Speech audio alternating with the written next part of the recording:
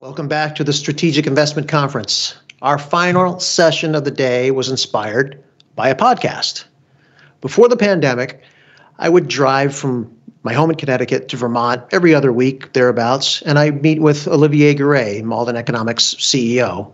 And on those drives, I would always listen to podcasts. And the first one that I would always queue up is Bloomberg's Masters in Business podcast. It's hosted by Barry Ritholtz. Barry is a busy guy. His day job is serving as chairman and chief investment officer at Ritholtz Wealth Management.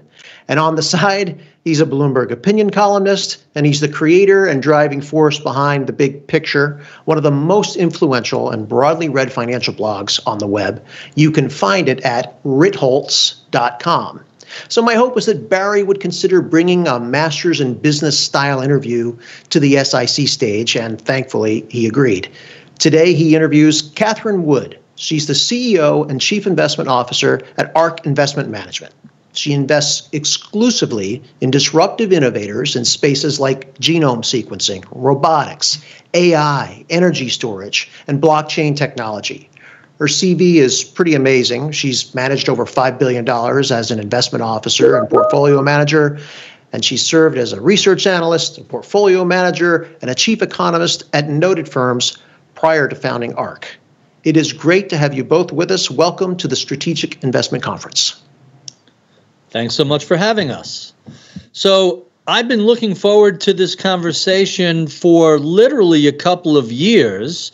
Catherine, you and I had a conversation in, of all places, Iceland, just outside of the Blue Lagoon at a bar where we talked about Tesla and a lot of things we're going to talk about today. We were supposed to have you on Masters in Business fairly recently, but something got in the way. I don't know, something about a pandemic that prevented us from doing the Masters in Business live and in person. So I'm very excited about having this time to chat with you. So thank you, Barry. Let's jump right into this. I have to start with your background. You went to USC, where you studied with a gentleman named Art Laffer, who I think might have had a little influence on the way you look at the world. Tell us about you and your work with Art. Yes, well, I was art student at USC, and I couldn't believe that I was going to be able to enjoy a major where, first I'd get to learn about current events, and then slowly but surely art would then suck us into the most complex mathematical equations you could imagine. He made the subject so interesting and inspired my love of economics and investing generally. He also introduced me to Capital Group on the West Coast. You have reached maximum time permitted. When I was a junior in college, and I started at Capital when I was a junior. And I said, wow, I can't believe this kind of an institution exists, because, again, studying the way the world was going to work, not just next year, but 20 years from now. So 77, I was a junior, and they were studying about Hong Kong 1997. I said, I want to do this. Quite interesting. You eventually work your way through a number of different hedge funds and various investment firms, ending up at AllianceBernstein, where you managed about $5 billion for close to 12 years. Is that about right? That's about right. So tell us about your time at AllianceBernstein. What were you doing there before we make the leap to the present day? Okay, yes. I was chief investment officer of their global thematic strategies. And with Lou Sanders, when he was CEO, first Bruce Calvert and then Lou Sanders, they wanted to carve out some research that was very differentiated compared to traditional stock-driven research. They wanted research that was going to start from the top down, trying to figure out how the world was going to work, not how it did work. And we were in the middle of the tech and telecom bust when I came in. And I had been at my own hedge fund, and we had pulled away from technology because during the tech and telecom bubble, too much capital, too soon, and that ended in tears. And so I came in, and and de-emphasized technology, and we moved to other themes. They couldn't be as technology oriented as we are now because that was all sorting itself out. 20 years later, the gleam in the eye of the internet bubble is a reality. And the irony as an investor is that during the tech and telecom bubble, I watched investors chase the dream, chase it, and valuations became metrics measured in terms of eyeballs. And today, the dream is becoming reality, and I sense such fear and reticence, and the fear of volatility in particular. I think investors have forgotten that volatility works both ways. Volatility on the upside is a very good thing.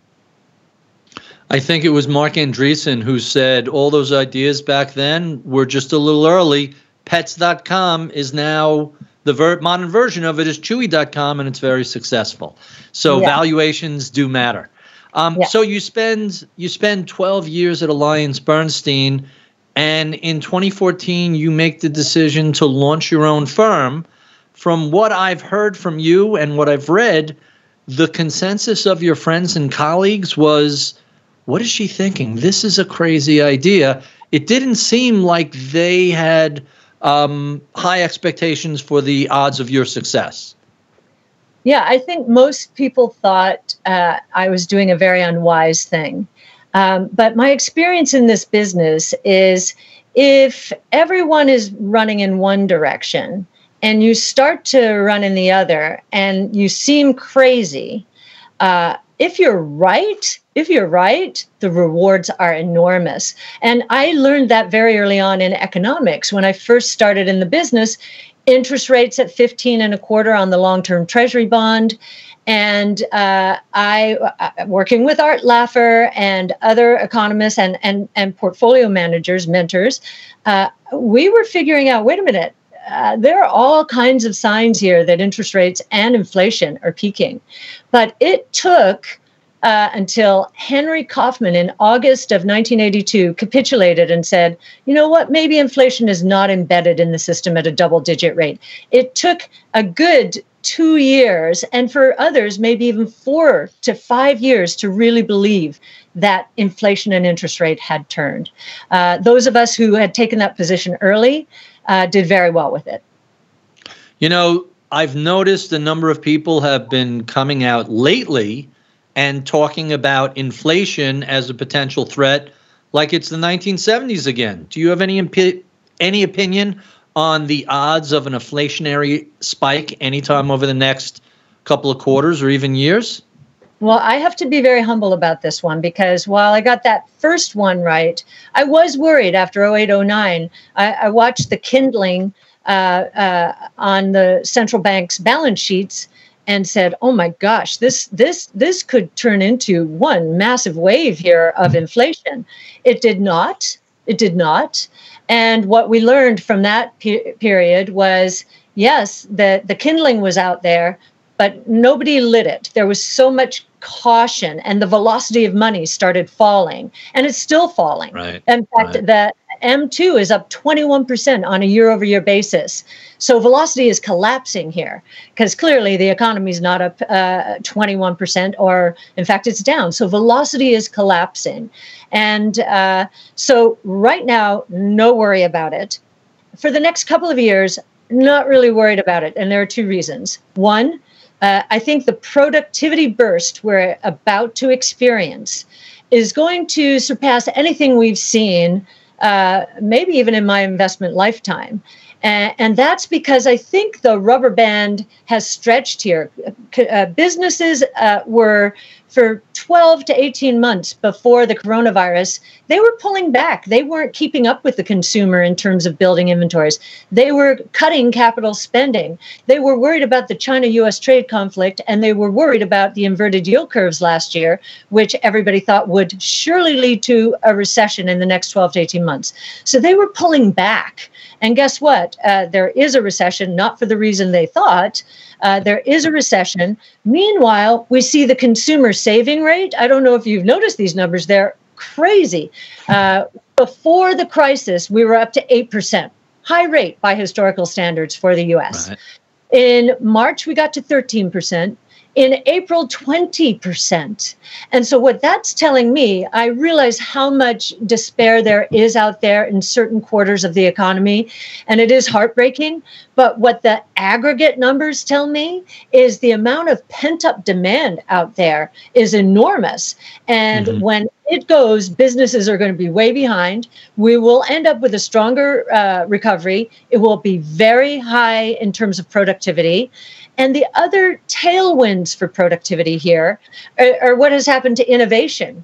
Almost every platform that Ed mentioned at the beginning is gaining traction now at an accelerated rate, faster than it would have gained traction had we not had the coronavirus crisis. So those platforms are all deflationary. They're all, the reason they're taking off is costs are falling as the learning curve evolves, and we're getting waves of demand unleashed. And we think that's going to be true across the board. So those are going to be very deflationary impulses. The counter will be the kindling on the central bank's balance sheet. So there's going to be a tug of war there, but I don't think we're going to see a big inflation cycle. I think for a number of years. I do worry about it in the out years. And the reason I worry about it is that now, unlike after 08, 09, people are saying, yeah, inflation, yeah, we didn't see it the last time. It's unlikely. Slow growth economy. This coronavirus has killed some sectors as well. It's going to take a long time to come back. Whenever people start to let their guard down on something like inflation, I get more concerned about the possibility. And of course, gold and potentially Bitcoin are starting to reflect the same. Quite interesting. Let's talk a little bit about your business model, which I find quite fascinating. You come from a big Wall Street firm, from AllianceBernstein. Previously, they sell research, as does, name them, Merrill Lynch, Morgan Stanley, Goldman Sachs, UBS, whoever. You took a very open tack and said, we're going to make everything open source. We're going to take our research, put it on the web. We're going to take our thinking about different investments. We're going to put it on social media. We are going to share everything we think about the world of investing and lay it out for everybody to see. That's a somewhat radical approach, isn't it? We call it radical transparency, and that's very much what we are. Not only do we push our research out and share it, mostly in social media, we push it out not when it's finished, but as it's evolving, because our analysts and I want to become a part of the communities we're researching. We believe we're the first sharing economy company in the asset management space when it comes to research. And in the sharing economy, especially in the social context, if you don't give, you're not going to get back. We have gotten so much more back than I ever dreamed we would, from professors, from venture capitalists, from entrepreneurs, for the people who have rolled up their shirt sleeves and are doing the innovating heads down. Why? This is a complementary or a collaborative effort. Those who are innovating heads down, rushing to transform the world, don't have time to size the opportunity. We spend all of our time sizing the opportunity. We're looking at how learning curves are evolving and costs are declining. We're looking at when those costs are going to decline enough to capture another market. So the price elasticity of demand every step along the way. And we're also doing it in a way that I think if others want to emulate us, they'll have to restructure their research departments, because every one of our analysts effectively is a tech analyst, no matter what they're covering. Healthcare, industrial, they're very comfortable with technology. Technology is seeping into every industry, every sector, blurring the lines between and among sectors. And beyond that, the 5 platforms that Ed introduced our panel with, they are converging. So there's no way you can be a sector analyst and understand the kind of innovation and how quickly it's going to evolve if you don't understand the technologies that are driving them. So sorry, go ahead. No, I was going to ask, let's talk about those sector analysts. You have said in the past, you think the traditional sectors that we define things as finance and energy and consumer, all the S&P sectors, or even if you want to get more granular, are effectively meaningless, especially given how technology has changed so many companies in so many sectors. Should we even conceptualize companies as belonging in different sectors? And what sector is an Amazon in and what sector is a Tesla in? They seem to straddle a lot of different areas. Yes. When I was at AllianceBernstein, there I used to describe what we were doing as we were moving more into the technologically enabled innovation. I used to say, well, these are stocks that fall through the cracks. And actually, I started in my career that way. That's how I got my break at Jennison Associates under Sig Sigalis. I wanted to move from economics. I wanted to keep the economics. I love economics, but I wanted to become a research analyst, an equity research analyst. And he said, fine, but our analysts here are lifers. You're going to have to find your own universe. So what did that force me to do? When Reuters went public in the 80s, nobody knew what to do with it. Right. It was called a database publishing company. Well, it wasn't a publishing company and it wasn't a database company. So nobody wanted it. I took it. Same thing happened with Vodafone. Nobody knew what to do with that. And oh, by the way, there'd only be 1 million of these big phones sold at any given time in the next 20 years. So again, underestimated, fall through the cracks. It's been a beautiful way to edge my way towards innovation and now do it in a full-blown way. So now let's talk a little bit about your process. How do you go from thinking about a particular space, a particular area, a technology, one of these 5 platforms that you might publish about, how does that become a specific holding in one of your portfolios? Yes. So first we're studying the technologies themselves. Are they ready for prime time? So an easy way to explain what I mean by that is in the early 2000s, part of the tech and telecom bubble had been sequencing the first whole human genome and personalized medicine. That was the dream. And the reality back then was it had cost $2.7 billion and it took 13 years of computing power to sequence the first whole human genome. We were not ready for prime time, nowhere near it. Now we're down to less than $1,000 per genome. We're heading for $100. We'll probably go to $10. And this is becoming a massive artificial intelligence project. We are going to be going to our geneticists every year or every other year to figure out what genes in our bodies have mutated. The earliest manifestation of disease is a mutation. We will be able to catch cancer in stage 1, even pancreatic cancer. That's a Grail study that just come out. So why the starting point, as you can see, is, okay, have the costs come down low enough in this technology. And we use something called Wright's Law.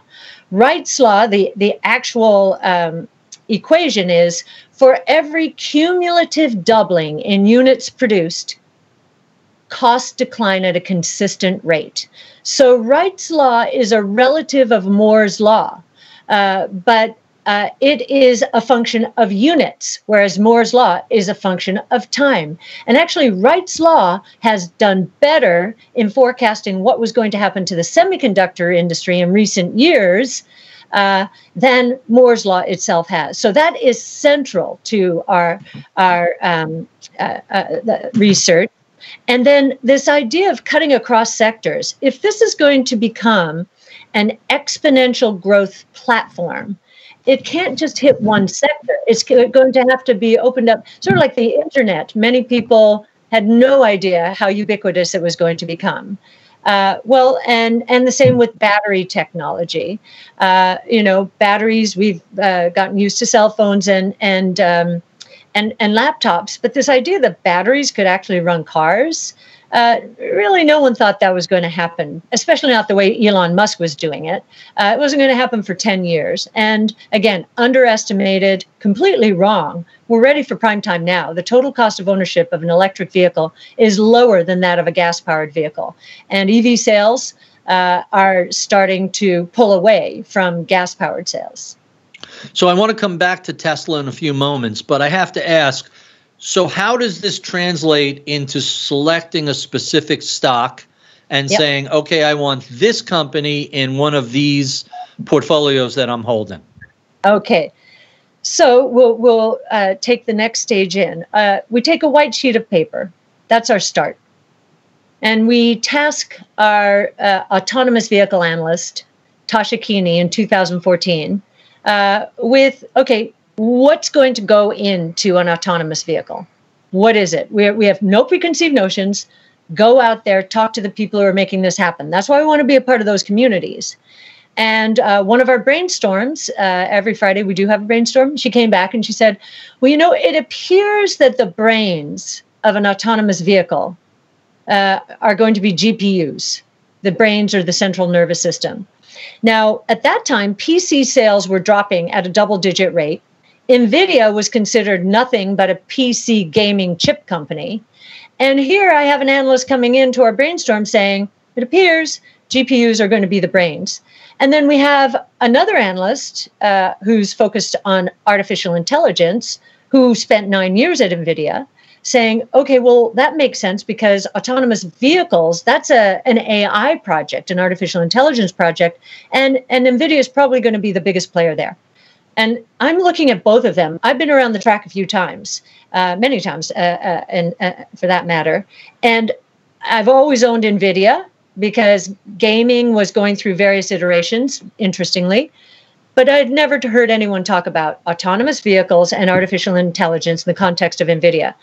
NVIDIA, which was in our next generation internet portfolio at maybe a 2% position for gaming, went into what we call now our autonomous technology and robotics portfolio. We took it right up. We started legging into it, 1%, 2%. It ended up being in the top 10, close to a 10% position, because it is one of the biggest players. It's going to be, other than Tesla, it probably will be the biggest AI chip manufacturer for vehicles. Now, we just had a different take on this, different take in two ways. One, time horizon. Most people could care less could have cared less at that time that NVIDIA was going to have anything to do with AI or autonomous. Just it wasn't relevant to the companies they were investing in and the next 1 to 2 years. It was so much more relevant to us. And so I think that investment time horizon difference gives us a lot of opportunities to take advantage of misconceptions or short-term disappointments in stocks like NVIDIA. And of course, PCs at that time were dropping at a double-digit rate. We had a lot of time to build up that position. And it went from $14 or $14 to $20 to $300 in 2 years. Now that's that's better than VC-like returns. Well, guess what? That is one illustration of how inefficiently priced innovation is in the public equity markets, in contrast to the private equity markets. So let's talk about something else that I think we can argue as inefficiently priced. You mentioned Tesla. It's one of your biggest holdings at about 10% in one of your funds. You're not merely bullish on Tesla. This is going to change the world and change everything. And your price target keeps going up. It started out around 4,000, went to 6,000. I think I read somewhere 7,000 was in the offing. Are you still as bullish on Tesla as you ever were? Yes, indeed. So we have, of course, adjusted our forecasts. Remember, we have a 5-year forecast for the coronavirus. It really does very little to move our model. So our price target, just because of the coronavirus, and we tend not to adjust for this sort of thing, but many people were asking us, so we redid the models, went from 7,000 to 6,800. So it really didn't matter. That's the it, I'm out. But that's just our base case. That's our base case. assumes that they have a 30% shot at becoming an autonomous platform. It assumes that they won't go up in market share at all. They'll just hold their 17% global market share. And that is the one assumption that is changing radically here. We are seeing other traditional auto manufacturers, as they are seeing their balance sheet under some stress, they're pulling away from some of their EV projects. I just saw that Cruise Automation, which is GM's autonomous division, just laid off 8% of its workforce after in 2019 going on a huge hiring spree. So that, they're having to throttle back on some of these projects. So our assumption is that we're probably wrong on the 17% market share staying stable. It's probably going to go up because Tesla is getting more aggressive. It's getting more aggressive in terms of its investments.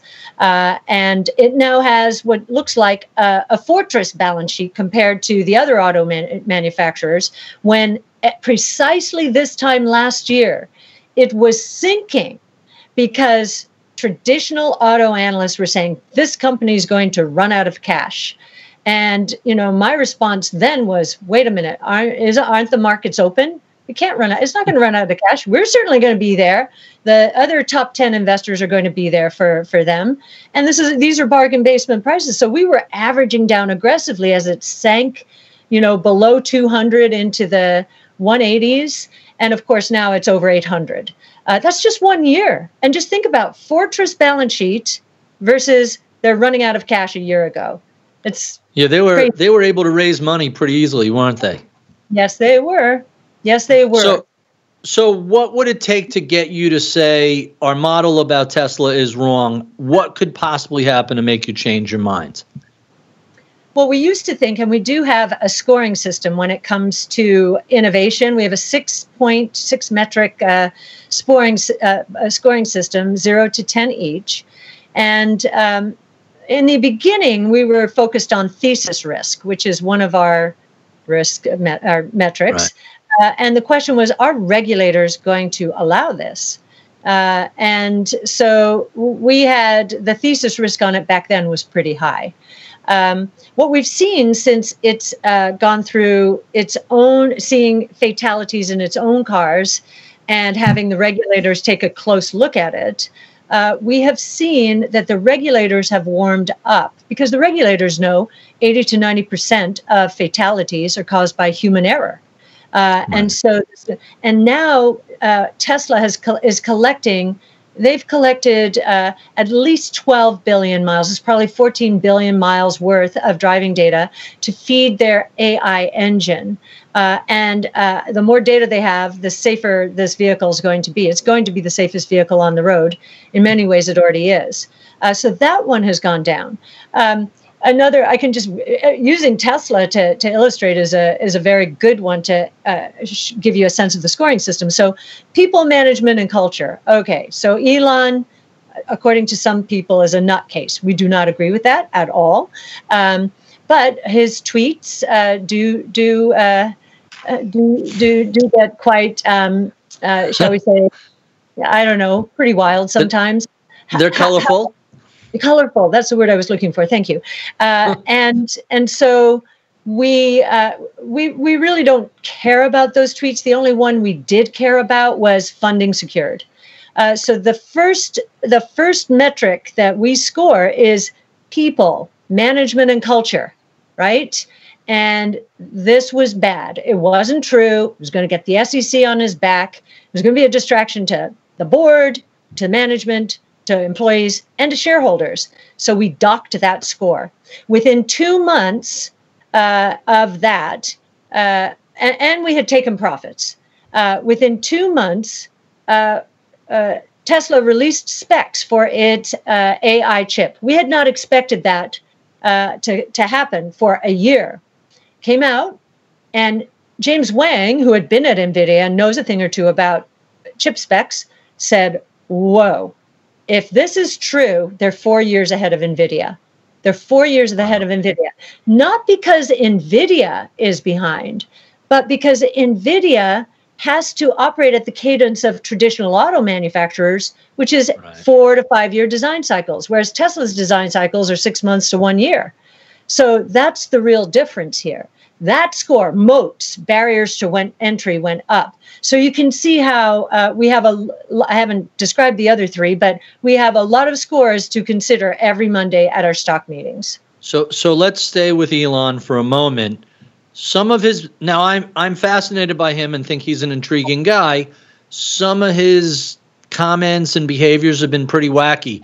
Most recently, a few months ago, he said, oh, this coronavirus will be gone by April.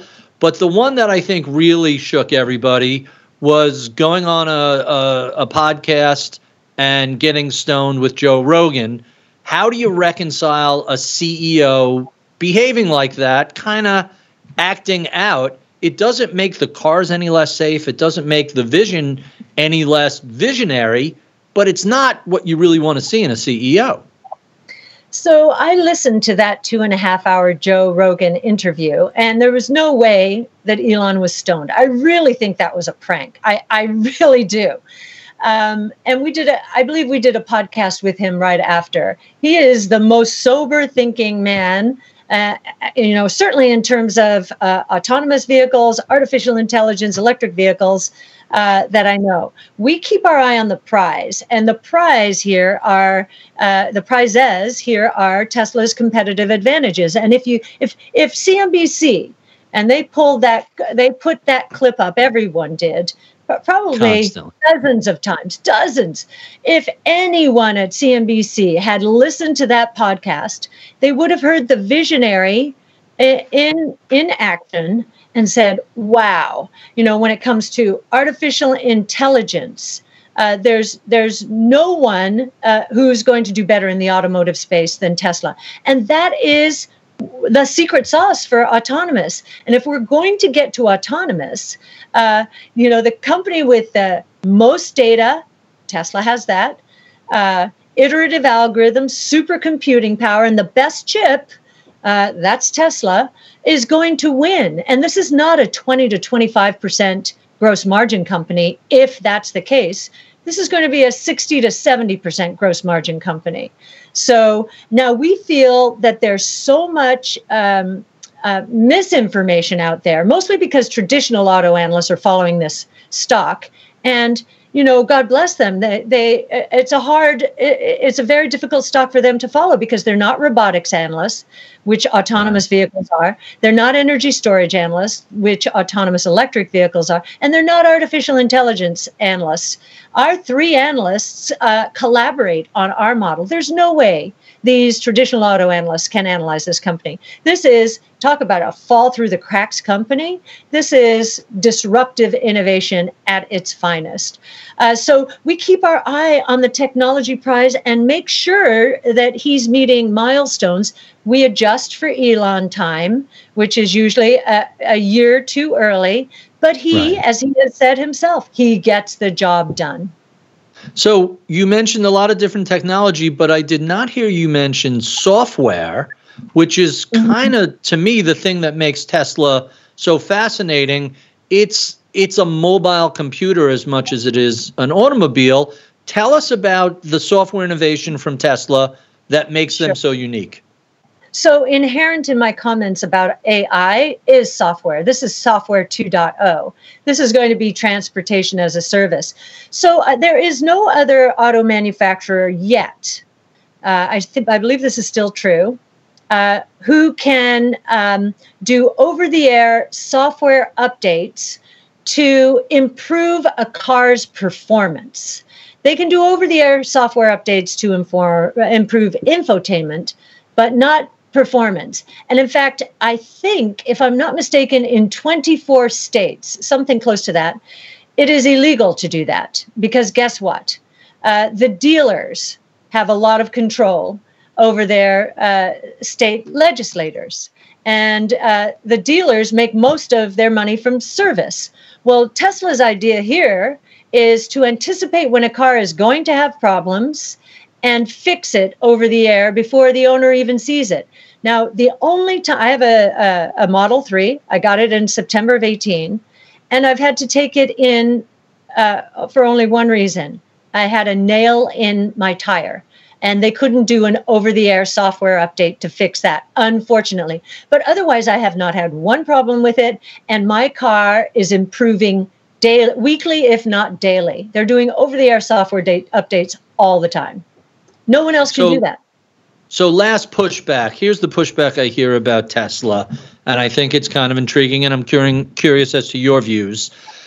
So Tesla has already won the war, and the war is, hey, we're going to move away from carbon-based fuel, from gasoline-based fuel to electronic, battery-driven automobiles.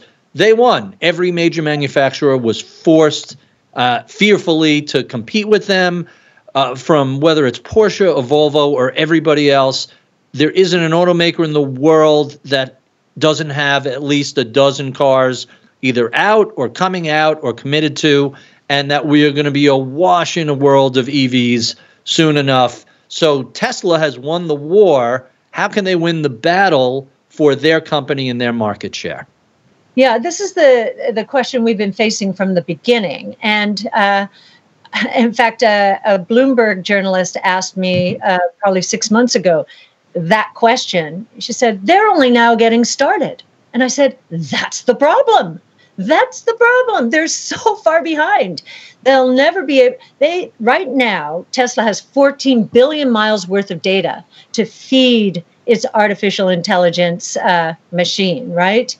The most that anyone else has out there is, and I believe Google has released this number about 4 months ago, 20 million. So 14 billion because it has 600 to 700,000 robots out there collecting data for it right now. My robot is one of them, right? Versus the pilot test that everyone else is doing in this, that, or the other city. This is a big data problem. And I do believe with the coronavirus that autonomous has an even better shot now than we thought pre-coronavirus. I think what you'll also see here, so that Tesla can increase that mileage, again, that's really important, increase that mileage gap. They are going to launch their own ride-hailing service, we believe, this year with drivers. And what they'll do is they'll say to these people who are probably out of work Uber drivers, you see all the layoffs there, they are going to say to these people, okay, you can buy a Model 3, $5,000 down, if you are going to become one of our ride-hailing, and you can work down the payments by paying us off as you go. The more you work, the more miles you collect. For us, the more you work to solve your financing issue, it's a win-win. So I think they're going to do that. Think about it. Their gross margins, or auto gross margins right now, are around 20%. That's just auto. Ride-hailing is going to be much higher, much higher. So that most analysts have not incorporated that into their models. We have not incorporated it into our models. It is a call option. Huh. Quite fascinating. Let me pivot to something innovative that your firm has done. And from really the earliest days of ARK, you have embraced ETFs. You pretty much have eschewed the traditional mutual fund model. You have at least 7 ETFs that cover the 5 major platforms, plus the Israel Innovative Technology ETF. What made you decide to say, let's not do this the traditional Wall Street mutual fund approach. Let's go with an exchange-traded fund that is inexpensive to transact and very tax efficient to have transactions within?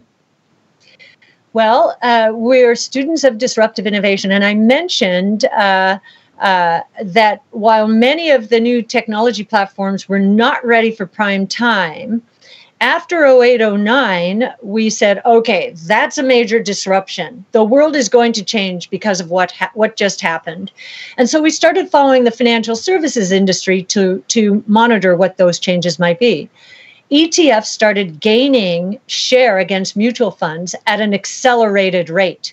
Once again, better, cheaper, faster, more productive, more creative in many ways. And I had heard that the SEC was going to approve fully active, fully transparent equity ETFs.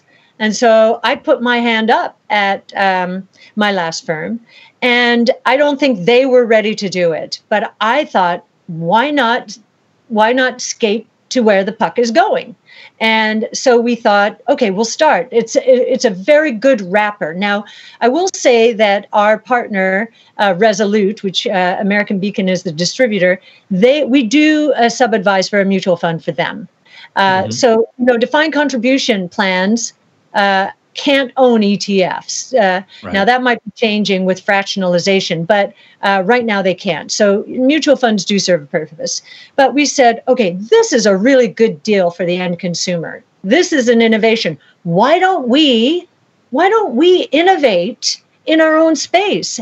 And that was just the tip of it. That was the tip of it. It was active equity, fully transparent. Not only are we fully transparent in terms of disclosing our holdings at the end of the day, but we had to become fully transparent in posting our trades once we completed them, because market makers were so scared of who we were and would we catch them flat-footed. So that, when I say radical transparency, we did that. And then I said, well, wait a minute, this research ecosystem, social media, let's use some of the technologies out there that have disrupted other industries and try to disrupt our own. The 2.5 years in, we're sitting at $40 million. I had been funding the firm by myself for 3 full years. And I'm saying, okay, we need to pivot. This is not working. And so I thought, okay, well, maybe that was just a really bad idea. As it turns out, being the first truly active manager in an ETF has paid in dividends enormously. We did start managing separately managed accounts for institutions and others. But the American Beacon started to find an appetite for our ETFs. And now our ETF complex is over $5 billion. So more than I ran in total at AllianceBernstein. And our total complex is approaching $14 billion. So I want to talk about your largest ETF, which, if my notes are correct, is over $3 billion, and over the past 5 years has returned 204% versus the S&P 500, which returned 54%. So it's hard to imagine that that's the return for 5 years. 6 years ago, you were thinking, hey, is this the wrong idea? Is this not working? Was it just a matter of time for waiting for it to catch on? What was the hesitation in 2014 and 2015? If you'll remember, in 2014, we launched late 14 in October.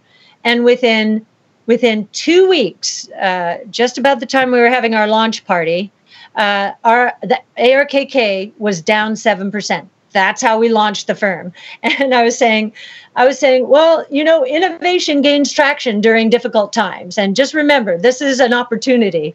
Of course, that's what I had to say. It was 2 weeks. We were 2 weeks old.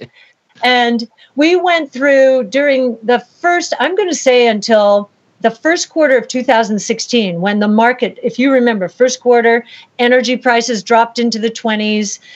We had China, many people thinking it was imploding. We had more negative sentiment in the market, I believe, than even we had during March this year.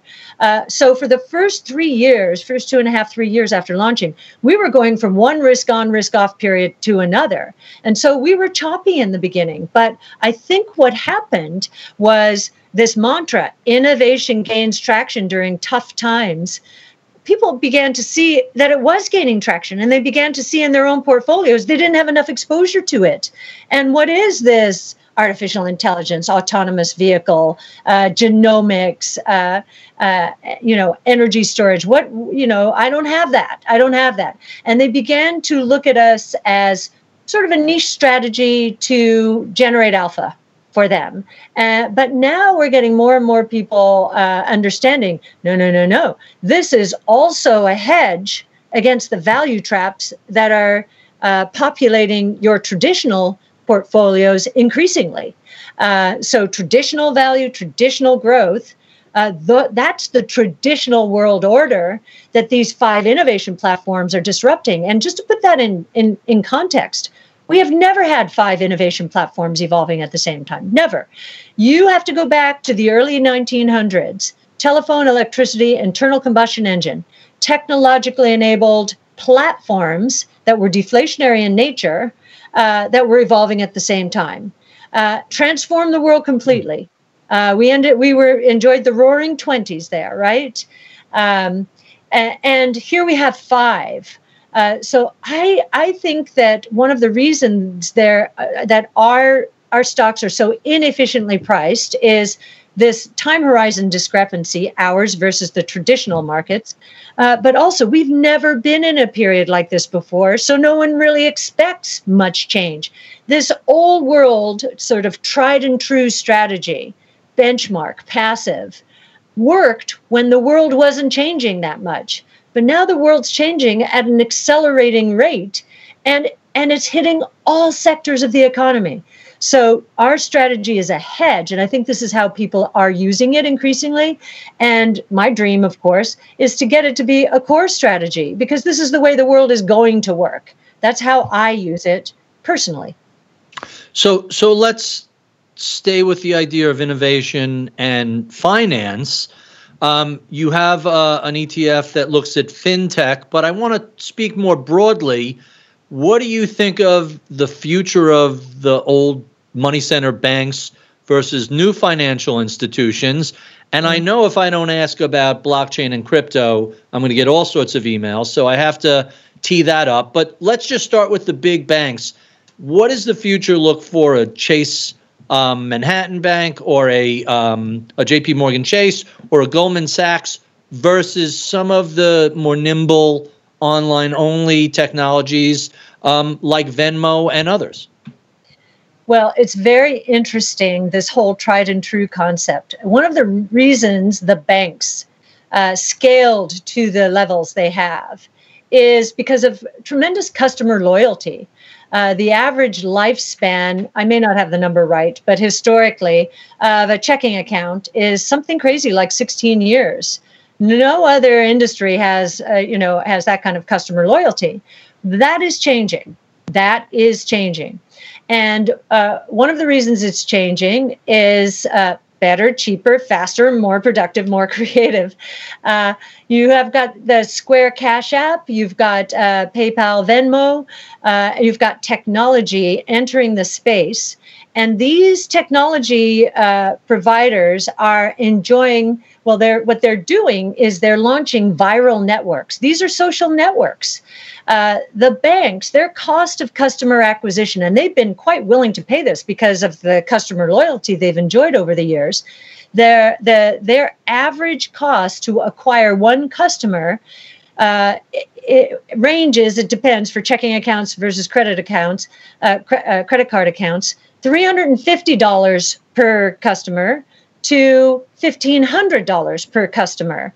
And for Square's Cash App and PayPal's Venmo, it's $20 because of the viral nature of those networks. If you look at what's happening, how quickly they are going viral, and you compare them to Facebook and the early social networks, in the 05, 06, 04 timeframe, the uptake here is twice as fast. And it makes sense. When my children were first getting onto Facebook, they didn't want me knowing what they were doing on Facebook, right? Right. On a payment app, you bet. They want their parents, both parents on, supporting them and sending their allowance or what have you, especially when they're at school. So they're bringing their parents in as well, right? The banks don't have a shot here. They don't have a shot at this. So we think that the banks are going to commoditize increasingly. And there's going to be another problem for banks. In the kind of environment we see, this disruptive innovation, deflation-prone environment, what you will see for the next few years at least is what we started to see last year. You will see flattening of the yield curve, if not inversion. And the reason for that is short rates are influenced by economic activity right now. Long rates are influenced more by inflation, right, and longer-term growth trends. So we think the growth is going to be much stronger than expected. Inflation is going to be much lower than expected. And that is probably already true because our economic statistics do not capture, we think, the digital economy correctly yet. So I think the yield curve will be flat to inverting, and that is really harmful to these traditional banks. One of the things I was fascinated by with Venmo are you could change this in the privacy settings, but it is a social network, and you could see everything that all your friends and colleagues are paying for or getting paid for, which can be horrifically embarrassing. I had to warn some people, that's fairly public what you just paid for. They were unaware of the fact that that was being shared. But let's stick with alternative fintech and talk about blockchain. What is blockchain going to do for finance, and how can any of us invest in that technology short of buying Bitcoin type speculative trading vehicles? So I'll just wrap up on the last point by saying, if you want to learn more, actually Max Friedrich took that database that you're referring to that could become quite embarrassing for people and analyzed it. So you'll see that we put a white paper out on it if you'd like to check it out. It's on our website. Yes. Fascinating. Yeah, and it gives you this cost of customer acquisition and lots of other stats that help make the point I just made. In terms of Bitcoin and blockchain technology, so we were the first public asset managers to gain exposure to Bitcoin through GBTC, the Bitcoin Investment Trust, in September 15, when Bitcoin was $250. And we rode it up all the way to $20,000. We didn't sell. It started to fork on us and delivered what we learned the hard way was unqualified income. Grantor trust cannot be diversified. And so there were tax ramifications. We were able to maneuver out because of the ETF structure out of Bitcoin. Better lucky than smart, because that was the peak in the market, right? So we got out of most of it. Today in our discretionary accounts, SMAs, we don't own them in ETFs because they're 40 Act and have this unqualified income problem. In discretionary, we have a 6% position in Bitcoin. And our confidence, since it dropped from 20,000 down to 3,500 earlier this year, has actually increased in Bitcoin, this global digital currency. One of the reasons is it's an insurance policy against confiscation of wealth. And the odds of confiscation of wealth have gone up. They've gone up in two ways. Inflation, regardless of whether you think velocity is falling now and might continue to fall for a while, it will stop falling at some point if the kindling is lit. So that's one reason. But the other reason is you watch Saudi Arabia and you watch a prince basically confiscate the wealth from his own cousins. So everywhere in the world, there is this issue, much more so than in the United States. So we believe that the insurance policy that Bitcoin provides, keep your key code in your head and just walk across the border and access it, without anybody knowing. The reason is worth could create anywhere from a $1 to $2 trillion market. Right now, we're at about 150 to 100. We're probably about $175 billion in Bitcoin. So that right there is a tenfold increase, and that's just one use case. So, when India went through its demonetization, you can see what they did right away. They banned cryptocurrencies, and they basically said, you go to jail if you use Bitcoin. They have changed their mind on that. That's very interesting to us. So John and the folks at SIC have given us a couple extra minutes, and I want to go to Slido and take some of the questions. They're stacking up there. And the one that seems to really move to the top is the following. Mark Yusko made the case for value stocks and real assets as opposed to high PE stocks, which one day might crash. If so, how will this impact ARK stocks? How does this affect your thinking about traditional value versus growth? Okay, so we think very carefully about this because so we're looking at stranded assets in the value world. That's basically what innovation is going to do. You can think about our cars as a stranded asset. We have to prepay a lot for transportation. We're going into a world where you won't have to do that anymore, and most of us won't want to. We might want one high-end, pick Tesla, one high-end car that's really fun to drive.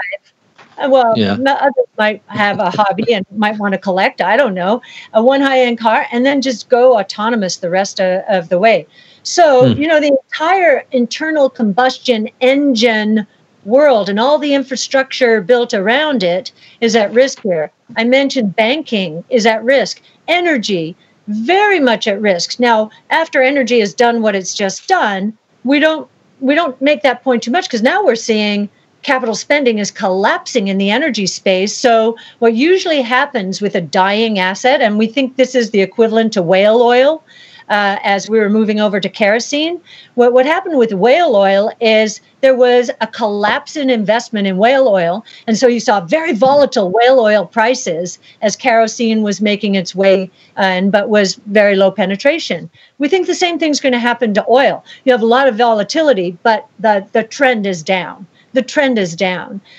So we think large parts of the value space are at risk here of innovation disrupting it.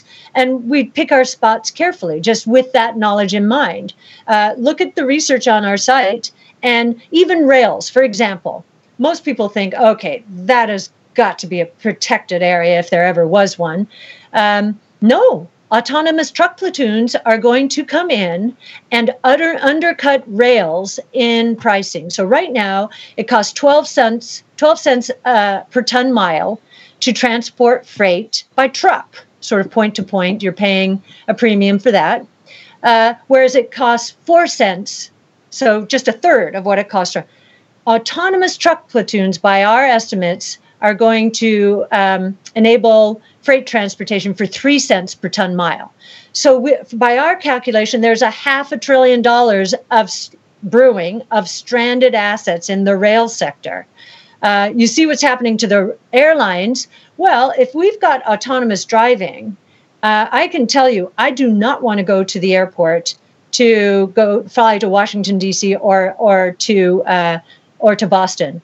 I would much prefer to go point to point in my autonomous car and work, talk to the office, conduct business. So I think it's going to hurt short haul airlines, not only the coronavirus, but this move toward autonomous. Interesting question about AI and autonomous vehicles.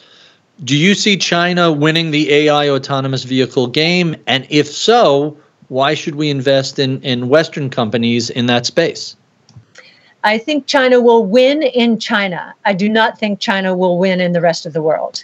Now, what is interesting is they've been so welcoming to Tesla. Tesla is the first manufacturer of any kind allowed into China without a local partner. And, the suspicious types will say, well, of course, they're just going to reverse engineer with the Chinese employees in there. And that could very well be. We've talked to Elon about that, and he says they're not going to get the secret sauce. I will say I've watched them. The Chinese, I remember at AllianceBernstein, there was a venture investment in a mapping company in China with the thought that, this company would map out China. Are you kidding? They stole that and basically, wiped it off the face of the earth. So no, they're not going to let a foreign company dominate China. But China is not collecting miles on U.S. or European roads, to our knowledge, whereas Tesla is. Right. Here's another very interesting question.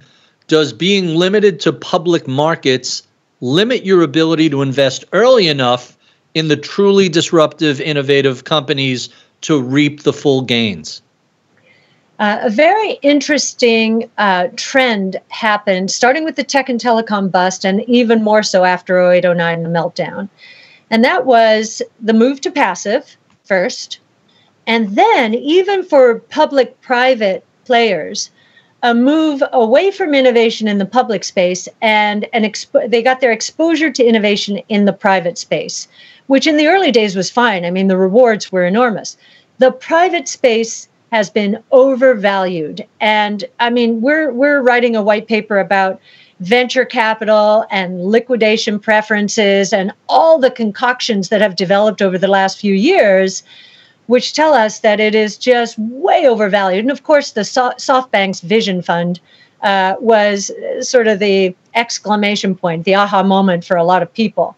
So what we've been watching is, take Moderna. Everybody knows about Moderna now because they've just developed, they're in phase 2 or phase 3 actually, for a coronavirus vaccine. We own Arcturus. We don't own Moderna. They're both wonderful companies. Moderna came out in December of 2018 at 30 times sales. Arcturus in our portfolio, same space, RNA vaccines, but Arcturus has a better delivery platform, we believe. They're both fine companies. Arcturus was somewhere in the 3 times sales range.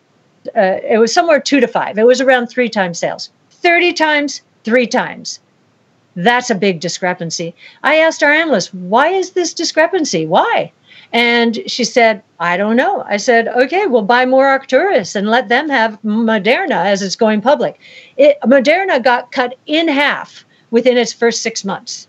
And that was public market investors doing a little more comparative work and saying, I don't think so. That valuation is too rich. Recently, both Arcturus and Moderna have been on fire for the same reason.